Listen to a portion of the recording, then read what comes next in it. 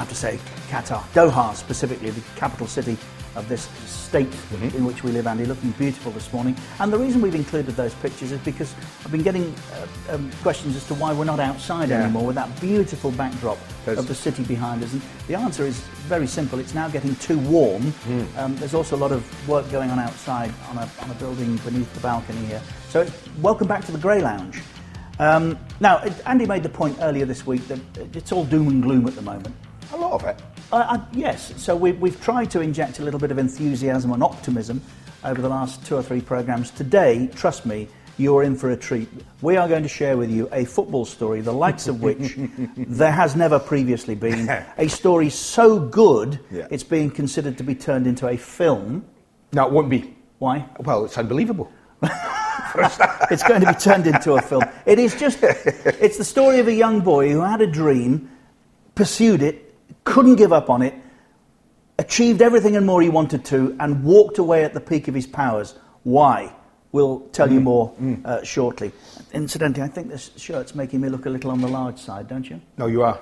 I knew you were going to say that. I knew you were going to say that. And that, it's lockdown. That is body shaming.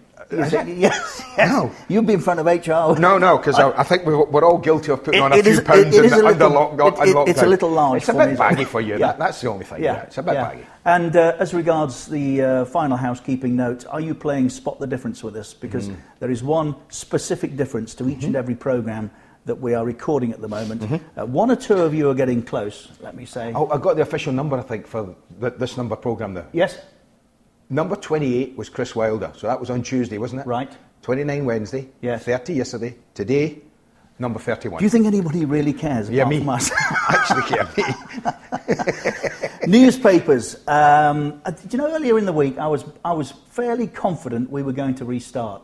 As the days have passed, I am less so. But anyway, let me give you a flavour of what is being said. FIFA apparently are likely to permit 5 substitutes when football returns.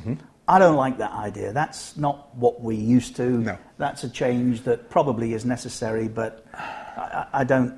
It's a lot. Yeah, it's a lot. It's half a team. It's half a team. It's a testimonial or a friendly. It's half a team. The Premier League nowhere near having found a formula to complete the season, says Aston Villa's chief exec Christian Purslow. He says the issues of dealing with players who could catch coronavirus are still unsolved. I get that. There are major concerns, and I'll come back to it. I'll tell you why. Paul Barber, who we've talked about a lot, Andy, the chief exec at Brighton, is saying it's not just the bottom 6 that have railed against neutral venue plans. There are others, but the bottom 6 are being made out to be the bad guys, and he's not happy about that. Here's a story that, wow, when this leapt out at me yesterday, I thought, God, we should have done that.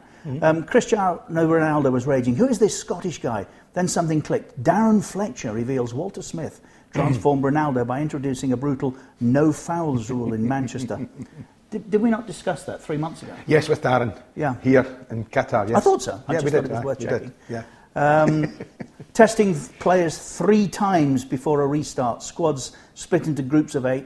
And the possibility of living away from the family, which is another major issue for me, for players. That's La Liga's 24-page plan for players to get back to work in Spain, and I'm not sure. Here's an unusual one. I can't see too many of our top-earning football stars, Andy, out with bucket and sponge, but Premier League clubs are to enforce strict coronavirus protocols ahead of May the 18th training. They're going to ban stars from public transport. Really? Public transport. Public transport. We should have Spot the Star on public transport. The last person to use a bus to go to work was Bobby Charlton. Yeah. And they're going to be told to keep their cars spotless. Now, I can't think, as I said, that too many of them will be out. They will be. No, the new jet wash, they love it. They won't be doing that. They will. Amongst the litany of people that surround a modern-day footballer, there'll be somebody with a bucket and sponge. No. You've got your tattooist. He won't be allowed in the hairstylist. He won't be allowed at the house. You've got your rapper. You've got your chef. You've got your nails man. Yeah. You've got 2 hangers on minimum. Minimum. You've got to have 2 hangers on. Yeah. Agent. Yeah. Have I missed anybody? No. These are the people that will be doing the car washing. Kylian Mbappe awarded the Ligue 1. Can you say it? Ligue 1. Okay. Golden Boot after the French season was cancelled, despite being level on goals with Monaco's Wissam Ben Yedder. Go on. There must have a reason being? Ben Yedder scored 3 penalties. Mbappe's are all in open play. No, I'm sorry.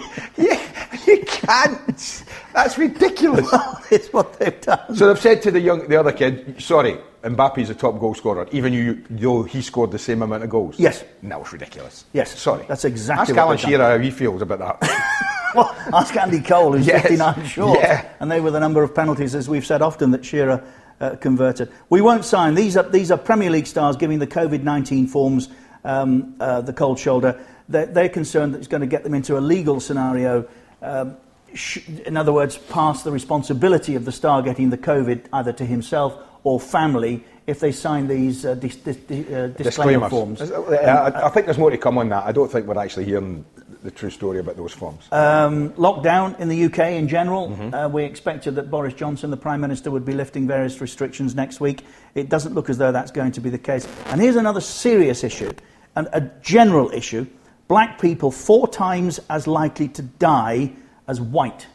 Now, if I'm a Barmy footballer, I've got significant concerns about that, Andy. I really have. Make no mistake, Richard. There's a lot of obstacles to overcome before we start back. Lots of them. And I think the big one is Germany, I think, for me. I think everyone is waiting to see what happens. Not this weekend. K-League starts today. K-League starts today. No, I think we're looking more at German football than the K-League, actually. I told you the story about Johnny Giles once when I shared a studio with him, looking to try to give good due credit to the Leeds team of 91 that won the title. And I struggling to go somewhere in conversation, I said, look, David Batty here, so similar to Billy Bremner, wears the number 4 jersey, good little combative player. And Johnny said, not fit to lace his boots. That was the end of the conversation. Well, he's piped up again, Johnny. Bruno, the new skulls, don't make me laugh. I agree with him. Yeah. I agree with him. You'd need to be a good player to be Paul Scholes, wouldn't you? Restart, revolt. The Brighton chief exec, back to Paul Barber again, says many clubs will try and block the neutral grounds plan. And the chairman of the LMA, Richard Bevan, has said if we don't do neutral grounds, we're not coming back. Well, do you know what I think most football fans are actually getting a little tired of the long, drawn-out process that's happening. I know it has to be. And what I'm saying is I think what football fans want right now is a decision. Well, that's why I stopped us just talking about it. Just make a decision. Are we going to start? Yes or no? Give us a definitive, guys, and then we can all move on. The trouble is, Andy, they don't know. They want to, but they can't come up with a formula that suits everybody. Next week, I'm sure Leagues 1 and 2 will say, that's it, off, finish, done. Right. And then we've got a decision. Then we work out who should win what or be relegated to where. But it just goes on. By the way, Kyle Walker, how many times? Best headline today, Walker the plank.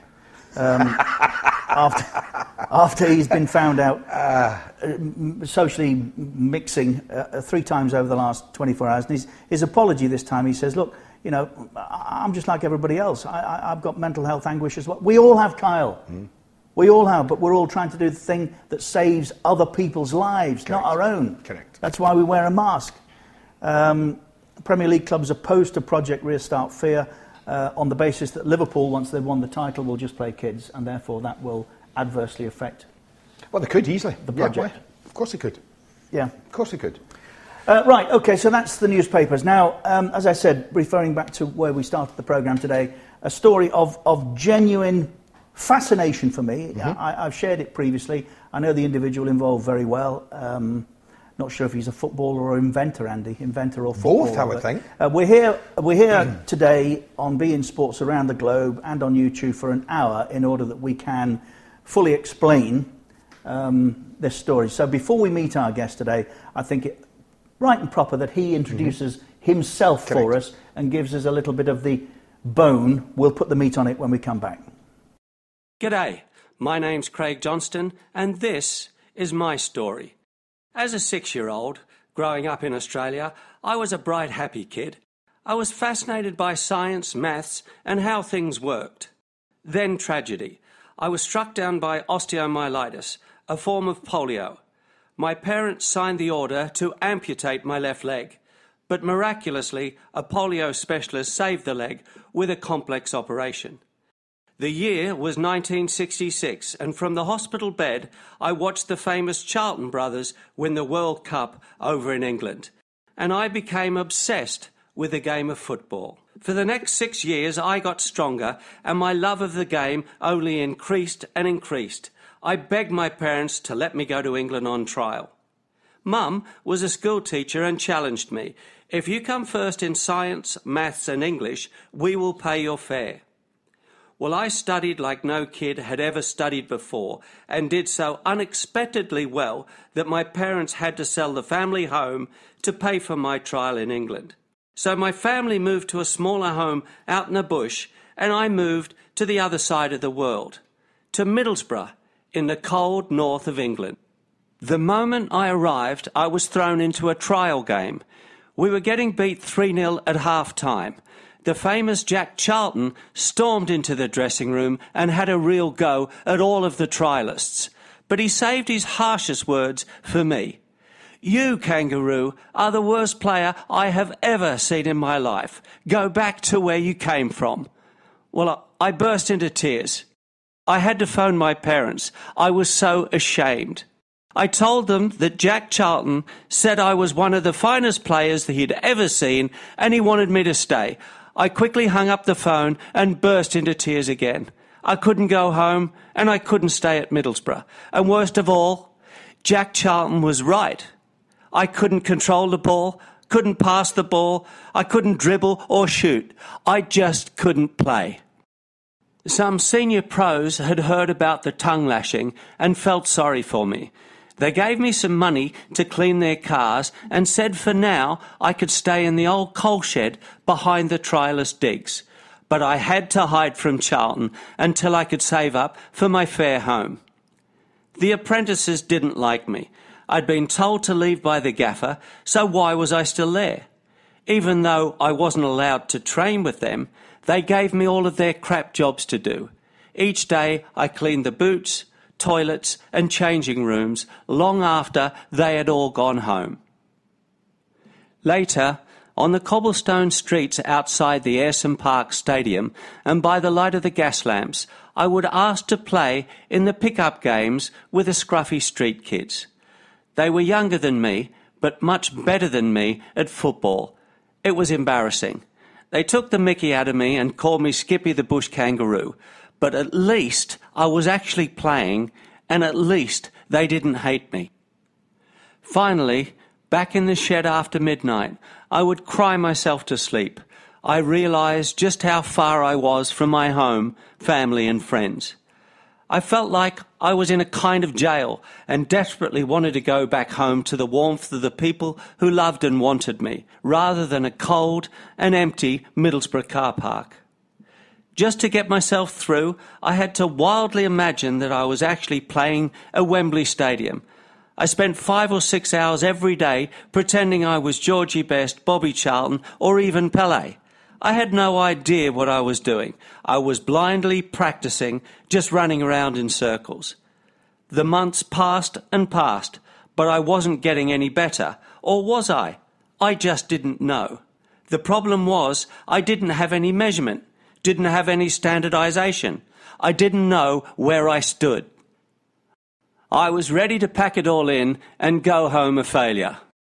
In tears I picked up the ball, held it in my hands, and suddenly remembered studying hard for schoolwork and being tested on how good I was. That was it, testing. Just like math and science tests. The ball is a perfect object. It doesn't make mistakes. The person using it makes the mistakes, and the more you use it, the less mistakes you make. What I needed was a standardised measurement test for my soccer skills, to know how good I was, and to know if I was getting any better. There were only 4 main skill tests to standardise: controlling the ball, passing it, dribbling, and shooting. I painted a full-scale penalty box and goal mouth onto the car park floor and up the walls. Within this, I created a mathematical grid with targets to hit, targets to avoid, and targets to pass off. By standardising the variables of distance accuracy time analysis, or DATA, data, and then applying that analysis to the 4 core skills, I had basically standardised my own mistake to attempt ratio and metric. to get better at football, all I had to do was get faster and more accurate at these 4 skills. And now, with the data, I could prove it.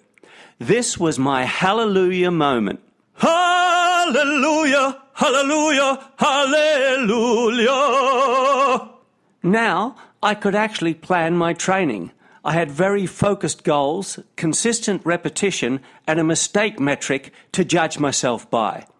This tangible proof or data became a very powerful motivation and made me train even harder. I could be a better player at night than I woke up in the morning. 1977 was a freezing winter. A chronic virus had swept through the club and there weren't enough players to field a full reserve team for a game. "What about the Kangaroo in the car park?" somebody said. "He's crap," said 2 or 3 other voices from the dressing room. "Well, he doesn't have to play. He just needs to be on the team sheet so we don't have to forfeit the match." This, I knew, could be my big chance. We were 2-0 down at half-time and one of our players got injured. I came on as sub, scored 2 goals and we won the match. My teammates were more shocked than I was. After 2 long years, the Kangaroo was finally out of the car park and on his way to becoming a proper footballer. Later in the season, aged 17 years, 6 months, 7 days and 15 hours, but who's counting, I became the youngest player ever to play for Middlesbrough Football Club in a crucial 4th round FA Cup tie against Everton. We won and I played really well. Walking off the pitch, I was mobbed by my teammates. No, not the Borough players, but my scruffy young street mates from Ayresome Park Road. I went on to play 64 games and scored 16 goals for Middlesbrough Football Club. The Kangaroo was now bouncing around places such as Old Trafford, Highbury, White Hart Lane and Stamford Bridge. I guess my raw enthusiasm for the game stood out and I was scouted by clubs such as Nottingham Forest, Arsenal, Chelsea, Tottenham and Manchester United. But it was Liverpool who signed me and I became the most expensive player in British football history. But just for a day. Mark Lawrenson was signed for more money the day after me. It was a good while it lasted. I was at Liverpool for 8 glorious years and made some remarkable friendships. I was lucky enough to win 5 league championships, 2 league cups, 1 charity shield and a European Cup winners' medal. But the highlight was to score the winning goal in the 1986 FA Cup final and win the glorious double against, of all teams, Everton. We were 1-1 midway through the second half when I scored. In celebration, I jumped up in the air and I screamed to the lads, "I've done it! I've done it!" This didn't mean that I'd scored. This meant I'd overcome illness, adversity and rejection. But somehow I'd got myself into that team on that day to score that goal. Yes, I had done it, from the hospital bed to the car park to Wembley Stadium. Yes, I had done it. I had scored that goal in the Middlesbrough car park hundreds and thousands of times. And that is my story.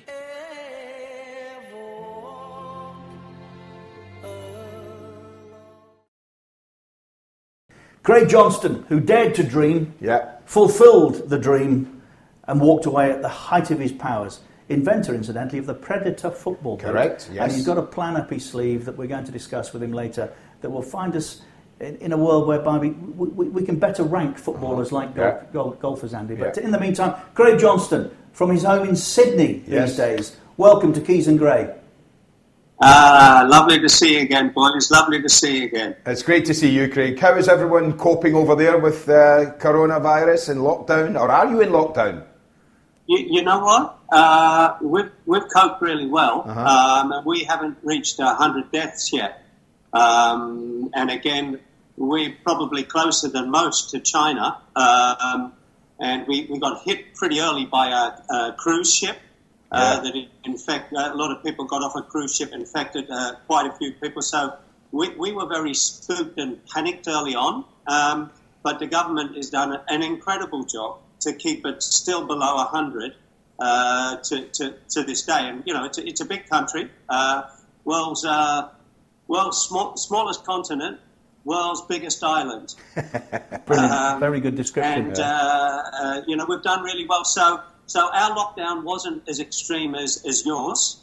It wasn't as extreme as America, Italy, Spain, all the tough hotspots. But it was pretty well policed by people. Nobody, apart from Bondi Beach a couple of times, and they're tourists anyway. So no, we've been lucky. We've been lucky, and mind you, we had the bushfires, we had the drought, we've had.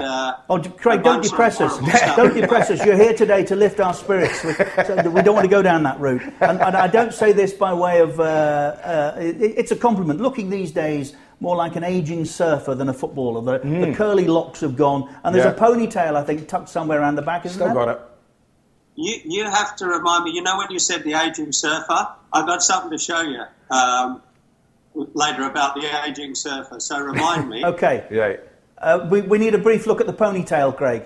Still there? Is it still there? We'll stay there, and I'm going to show you what the ageing surfer's got, and I'll show you the ponytail at the same time.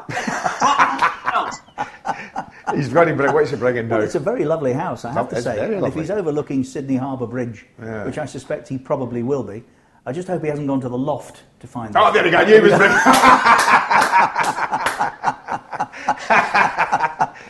oh, dear. That's where it all... Oh, the Liverpool... The Liverpool badge on it. Yeah. Great stuff. Take that, you blue noses. Yeah, get off, you. Get off. What I'm going to do... Get off. Oh, he's going to leave that there. Oh, he's leaving it in shot now. Look. Well, at this point, I hope it falls over and goes straight through that glass. Or is that being mean? No, just put it down. Come back and talk to us, for goodness sake. That's fine. There you go. So let's start, Craig, where the little cartoon series did. A boy of 7 who dared to dream, who should have had a right left, a leg amputated. That was all fairly dramatic stuff, wasn't it? Yeah, it was. This was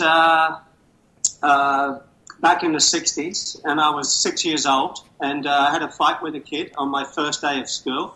And he kicked me in the leg, and it got infected. And about 2 weeks later, I was sort of in bed and screaming and writhing around in agony. And this is before they'd really conquered polio.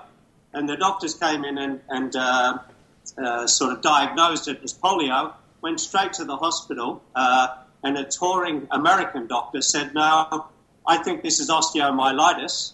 And we can save the leg. But they told Mum and Dad that if he got it wrong, the leg would have to come off, which would have slowed me down on the wing. A little bit.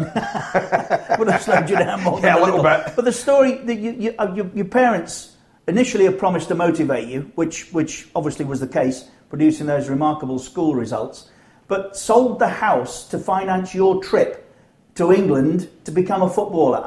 Wow. Well, what had happened is there was a show on Australian television, black and white television. It was on a Monday night, and it was the big match. So it was one soccer show in black and white, but it was about all of the First Division English teams. And I just fell in love with the game. My dad was a player, so he'd tried to come across when he was 20, 21, 22, and he went to actually Aberdeen, but he didn't quite make it. So we loved the sport, and Dad sort of talked me and said, well, look, if you want to go to England, you have to go early because they're so much better tan us. So that's actually what happened. But while I was in the hospital, it was 1966, and the World Cup was on. Yeah. In England, actually, the last time England ever won anything was 1966. Yes. Mate, just so you know, Andy's got a little grin on there. That's good. And mate, what happened was that I saw some of the World Cup being played in the famous Charlton brothers, Bobby and Jack, and I fell in love with the game. after the doctors had told me that the leg might need to come off. So I was hanging on to that, and Dad would come to the hospital, he'd sit with me and he'd say, OK, well, let's make a plan to go across. So Mum, who was a school teacher, wasn't involved in the soccer side of things, but she was involved in math, science and English. And Mum said, if you come in first in math, science and English, we'll pay you a fare to go across.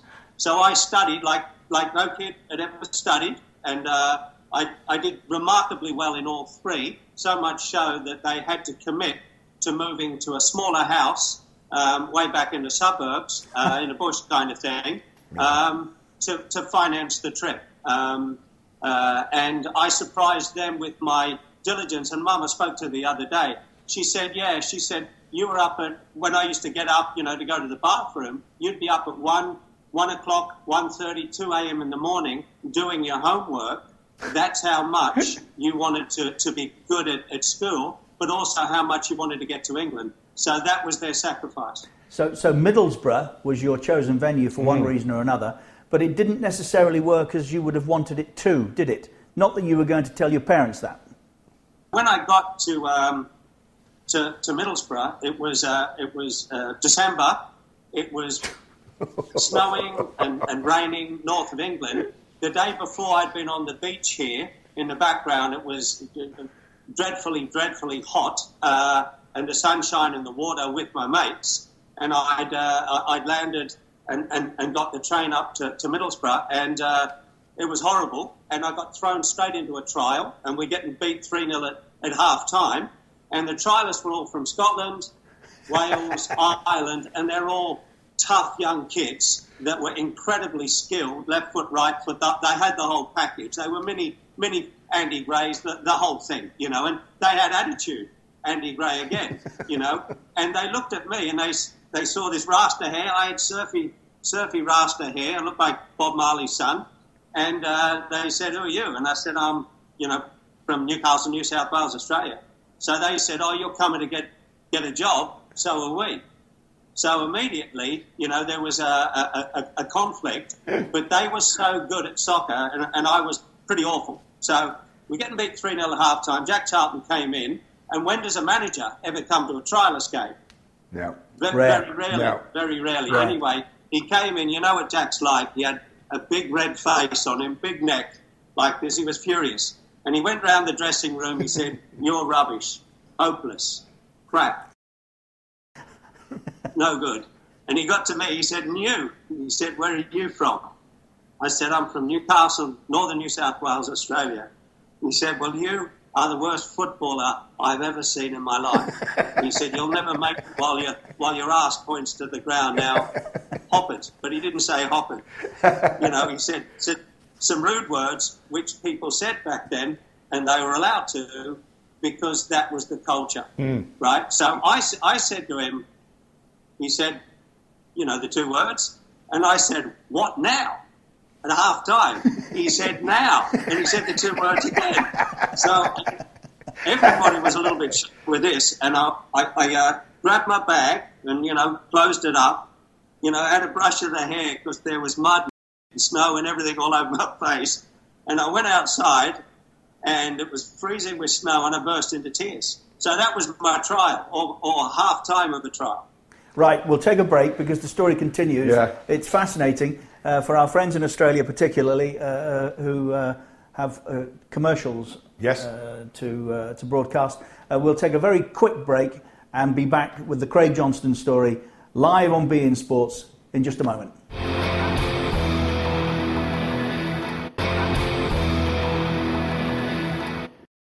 Welcome back to beIN Sports viewers all over the globe and to our international audience watching on YouTube. It's very good to have your company. We're in the middle of an inspirational football story, how to become a footballer if you've got the determination. Yeah, so let's pick up, Craig. By the way, quickly, what age were you when you arrived in Middlesbrough? How old were you?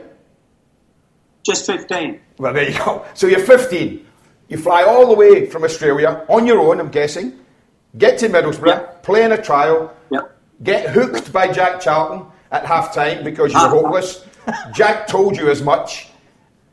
What kept you going? How did you manage to not let that affect you?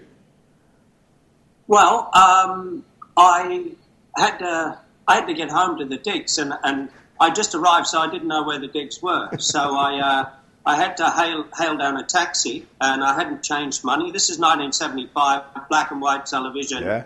You know, we weren't sophisticated like we are now, and trials are all set up. And I had to find the digs, and I explained to the lady that Jack Charlton had told me to leave, and she said, well, then you can't stay here. And I said, well, yeah, I know, but I've got to stay somewhere.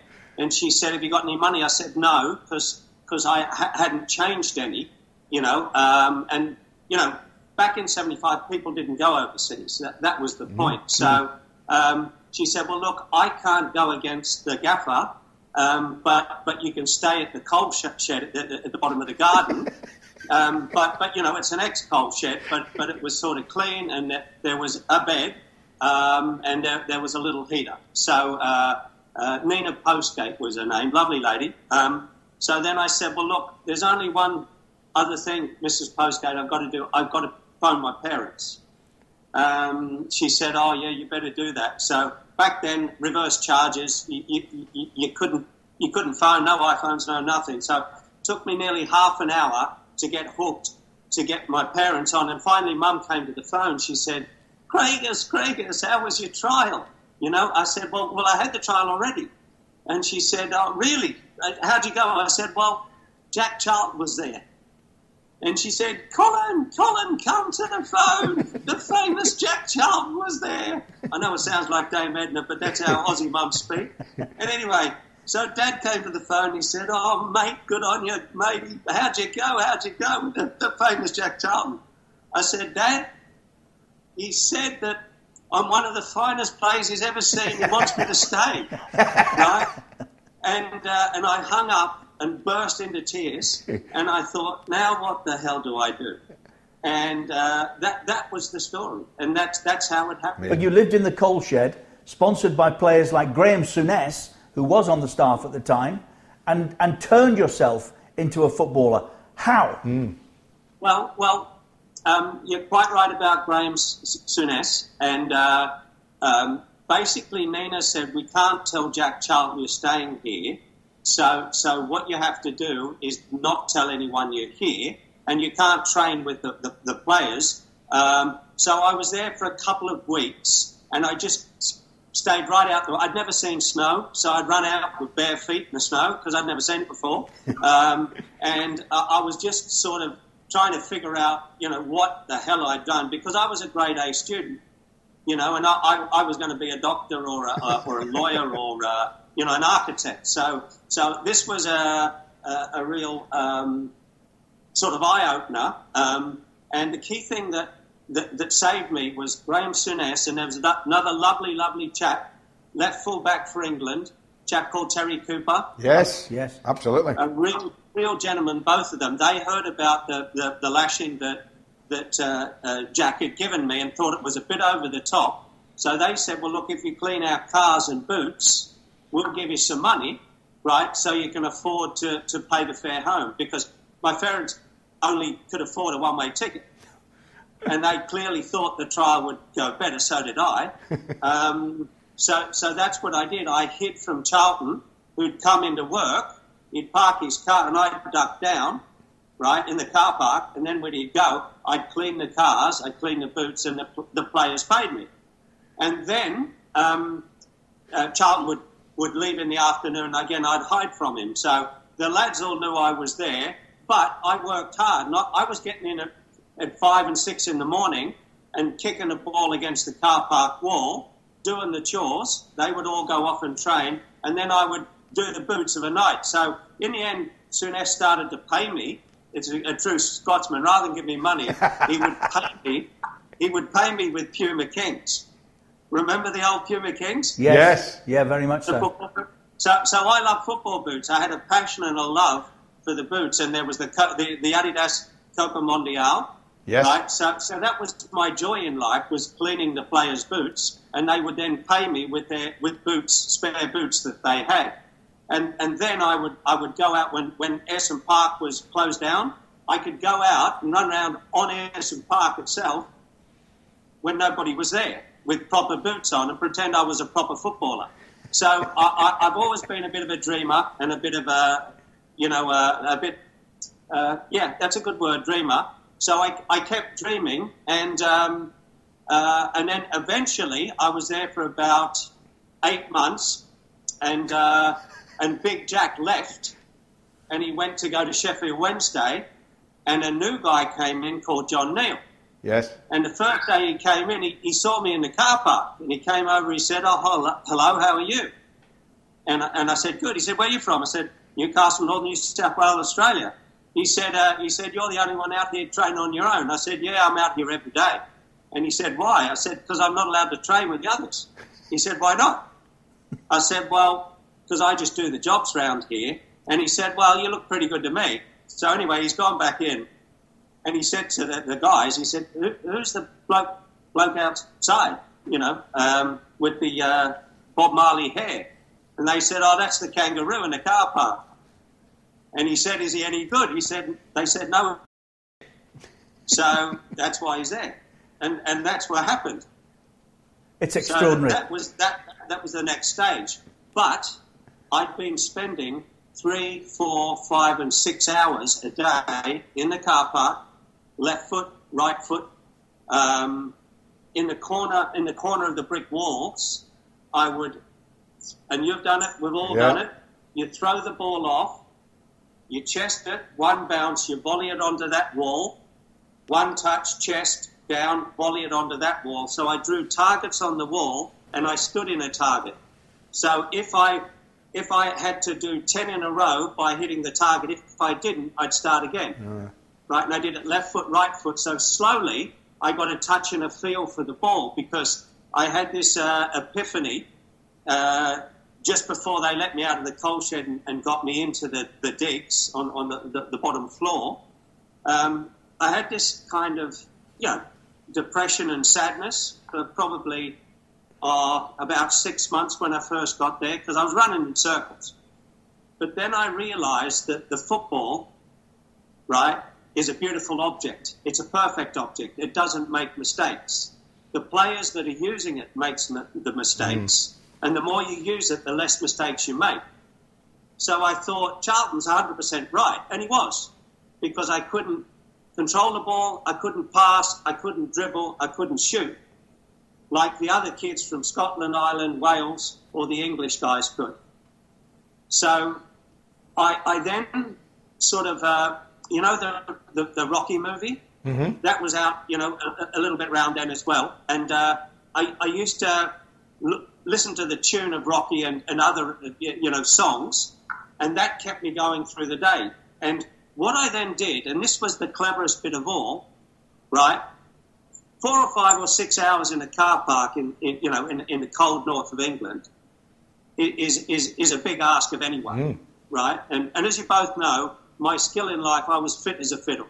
And I was, I wasn't Andy Gray or Peter Reid tough or Graham Souness tough, but I was mentally tough. So I realised that if I really concentrated on those little skill games and the little targets, I figured out that there's only 2 skills a player ever does for 90 minutes. He gets the ball and he gives it. That's true. And every time he makes a mistake, hang on, I'll get there, right? And every time he makes a mistake, it's because he doesn't get it quick enough or he doesn't give it quickly or accurately enough. So after you've got it, then the give can be a pass, short or long, or it can be a shot at goal. So there's only 4 fundamental skills: control, pass, dribble, shoot.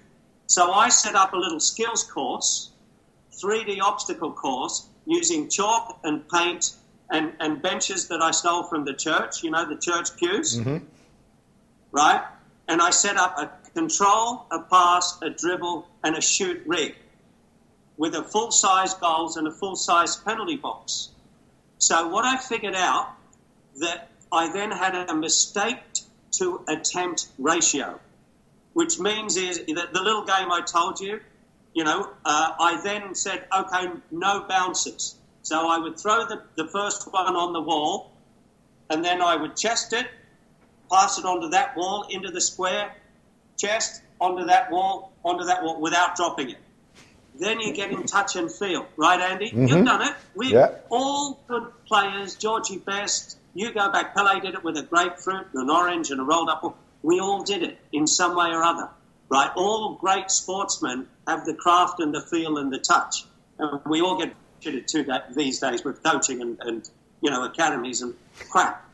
But that's what we did. Now, what I figured out, though, if I concentrated on that skill, I could get through it in 10 minutes. If I didn't, take me 20 or half an hour. So my mistake to attempt ratio meant I'd only be spending 4 hours in the car park rather than 6. Then I got down to 3. Then I got down to 2 with the same skills because I was totally focused and totally left foot, right foot, control, pass, dribble, shoot.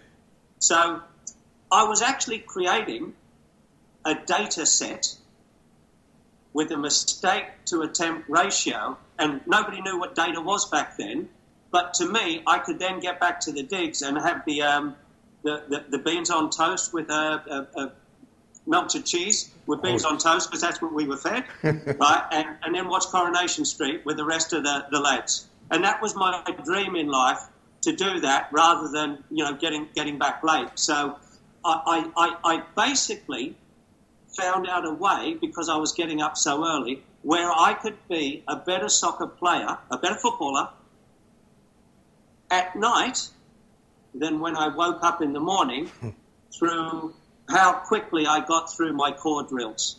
And that's the story. It is extraordinary. The story then took you on to Liverpool. You won everything. Walked away at the peak of your fame before inventing the Predator. You talked about your obsession with football boots. Why did you walk away when the world was at your feet?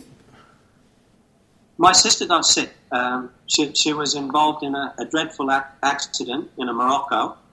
Her husband had died the week before, so she went to pick up his belongings.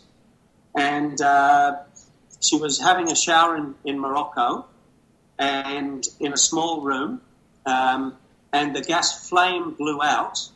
So she was breathing in the gas... toxic fumes. The gas, which replaced the oxygen. Yeah. So she passed out, and as she fell down, she hit her head on the side of the bath and completely locked herself out. And she lay in the bath for about an hour and a half, breathing the gas. So she was deprived of oxygen, so major brain damage. And they took her to the hospital in Morocco. And then this was about Christmas. How old were you, Craig, at this time? How old were you? 88. And we were going to the Christmas party, and I was dressed up as Springsteen or someone. And the phone rang, and it was Mum and Dad from Australia, and said, Craig, your sister Faye's been in a dreadful accident in Morocco. We can't do anything from here, so we're just telling you. So I had immediately drop everything and find a plane and get to Paris, and then find a medical plane and get to Tangier and then Morocco. And then I flew Faye, who had a small daughter, Jamila, with her. And I went into the hospital, and it was like old nuns in old, rags almost, with gas lights, all walking around, and it smelt dreadful. And I could hear Faye sort of screaming, and her head was 2 or 3 sizes bigger than it should have been, and she was in a coma. So that's what we had to do, was to get her and Jamila back to London, which I did, and then I had to get Mum and Dad over to London also. So I then had to go back to Liverpool and shared it with Peter Robertson and Kenny, but I said I don't want anybody else at the club to know, because then the media will know, then it'll be impossible. And they honoured that. Which was great. But so you walked away at what age? How old were you at this time? I was 26. Wow. Didn't play again. Invented the Predator. Didn't make the sort of rewards from it that I think you felt you should have done. But here you are now with another scheme to turn the experience from the Middlesbrough car park into a commercial idea Which is what? Oh, it's more than a commercial idea, but just so can I finish with Faye? Yes, quickly. So Faye never came out of the coma proper, and she's still in a vegetative state.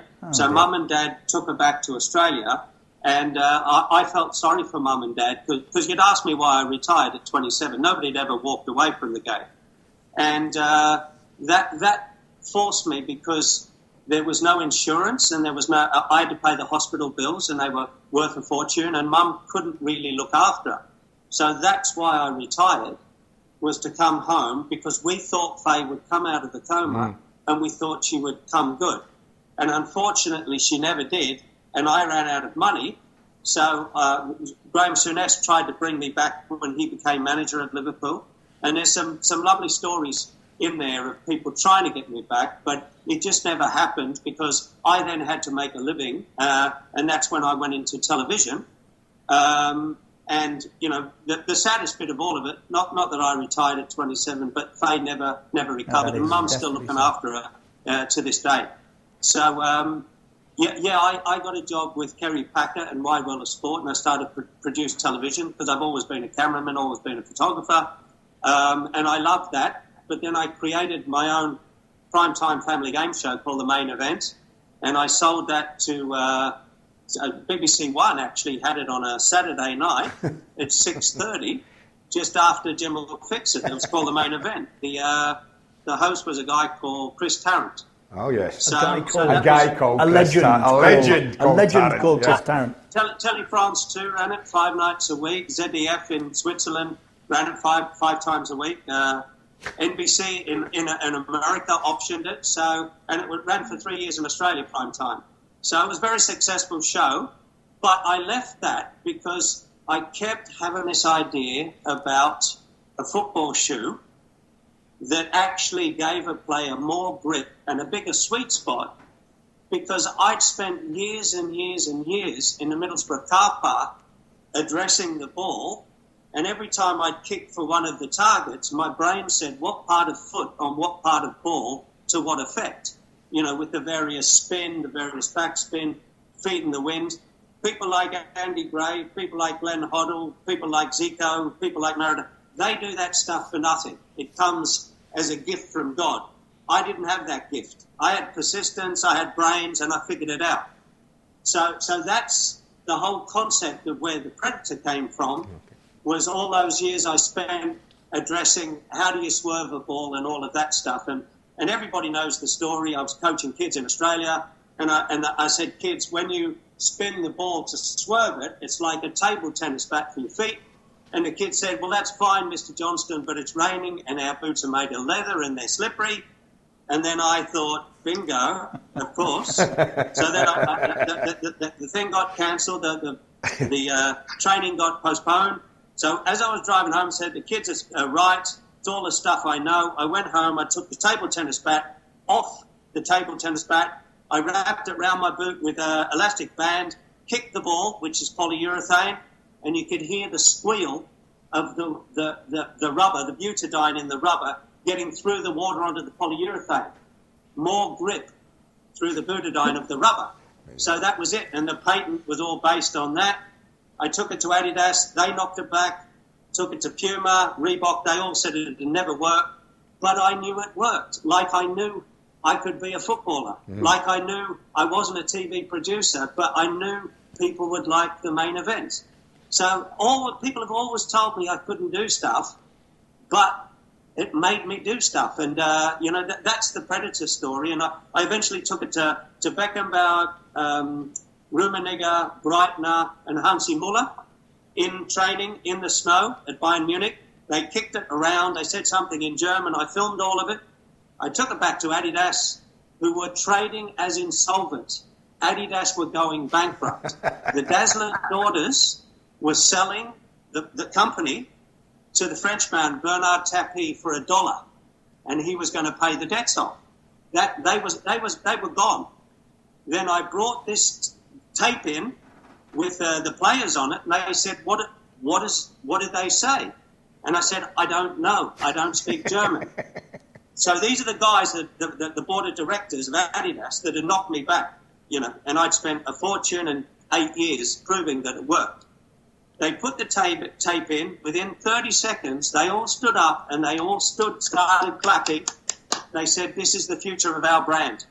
And that's how the deal was done on the spot. Wow. Just amazing. It's ridiculous. Now, you won't the believe this. largest selling soccer shoe of all time. We have spoken, or rather you have, to the point whereby we have 2 minutes of this programme left, Craig, for you to steer people in the direction of your new scheme, the operation I just referred to a moment or so back, Soccer Skills. How can we find out more, and where can we find out more? Here's the truth and the facts. Within every player, there's 3 or 4% of untapped potential. I told this to Souness and Dalglish, and they laughed at me. After Leicester had that incredible story, the best story in the history of football ever, is how a group of basically average players, right? Okay players, won the hardest and toughest league competition of all. And Graham and Kenny both said to me, "You know what? It's not 3 or 4%. It's 30 or 40% of untapped potential." And I know how to get that from players because I turn myself round, and players can be better players on a daily basis if they concentrate on the craft, the love, the science and math of juggling a ball and playing with a ball, left foot, right foot, and focusing on the fundamentals. So we've got to speak to these kids in a language they understand. This is our new digital, sophisticated consumers. They're all gamers. They're all e-sporters. So let's use technology, right, and modern social media, right, and database analytics and cloud-based computers and apps to recreate the Middlesbrough car park in everybody's backyard. And that's exactly what I'm doing to leave a legacy so that kids, if they want to do what Andy said at the start of the show, if they want it, if they love it, if they're prepared to do their soccer homework on a daily basis, my promise in life, you can be a better soccer player at night than you were in the morning. And Andy, that's your other question. How did you survive and how did you get through that dreadful time? And I often say I was in jail. I was like being in jail, right?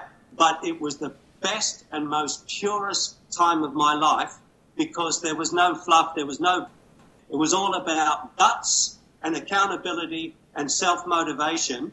And, I hate to say it, but when I speak to kids now, and I'll finish, I often say that I had a dream when I was a kid. I had a dream to be the best soccer player in the world, like Pelé Maradona. And I failed miserably. But I did end up being the worst player in the world's best team, the mighty Liverpool. Look at that surfboard. Get off. Look at that surfboard. Get off. Evertonians. Eat that. Thank you for spending time with us, Craig. I'm sorry that just move to your left a little bit. Move. No, the other way.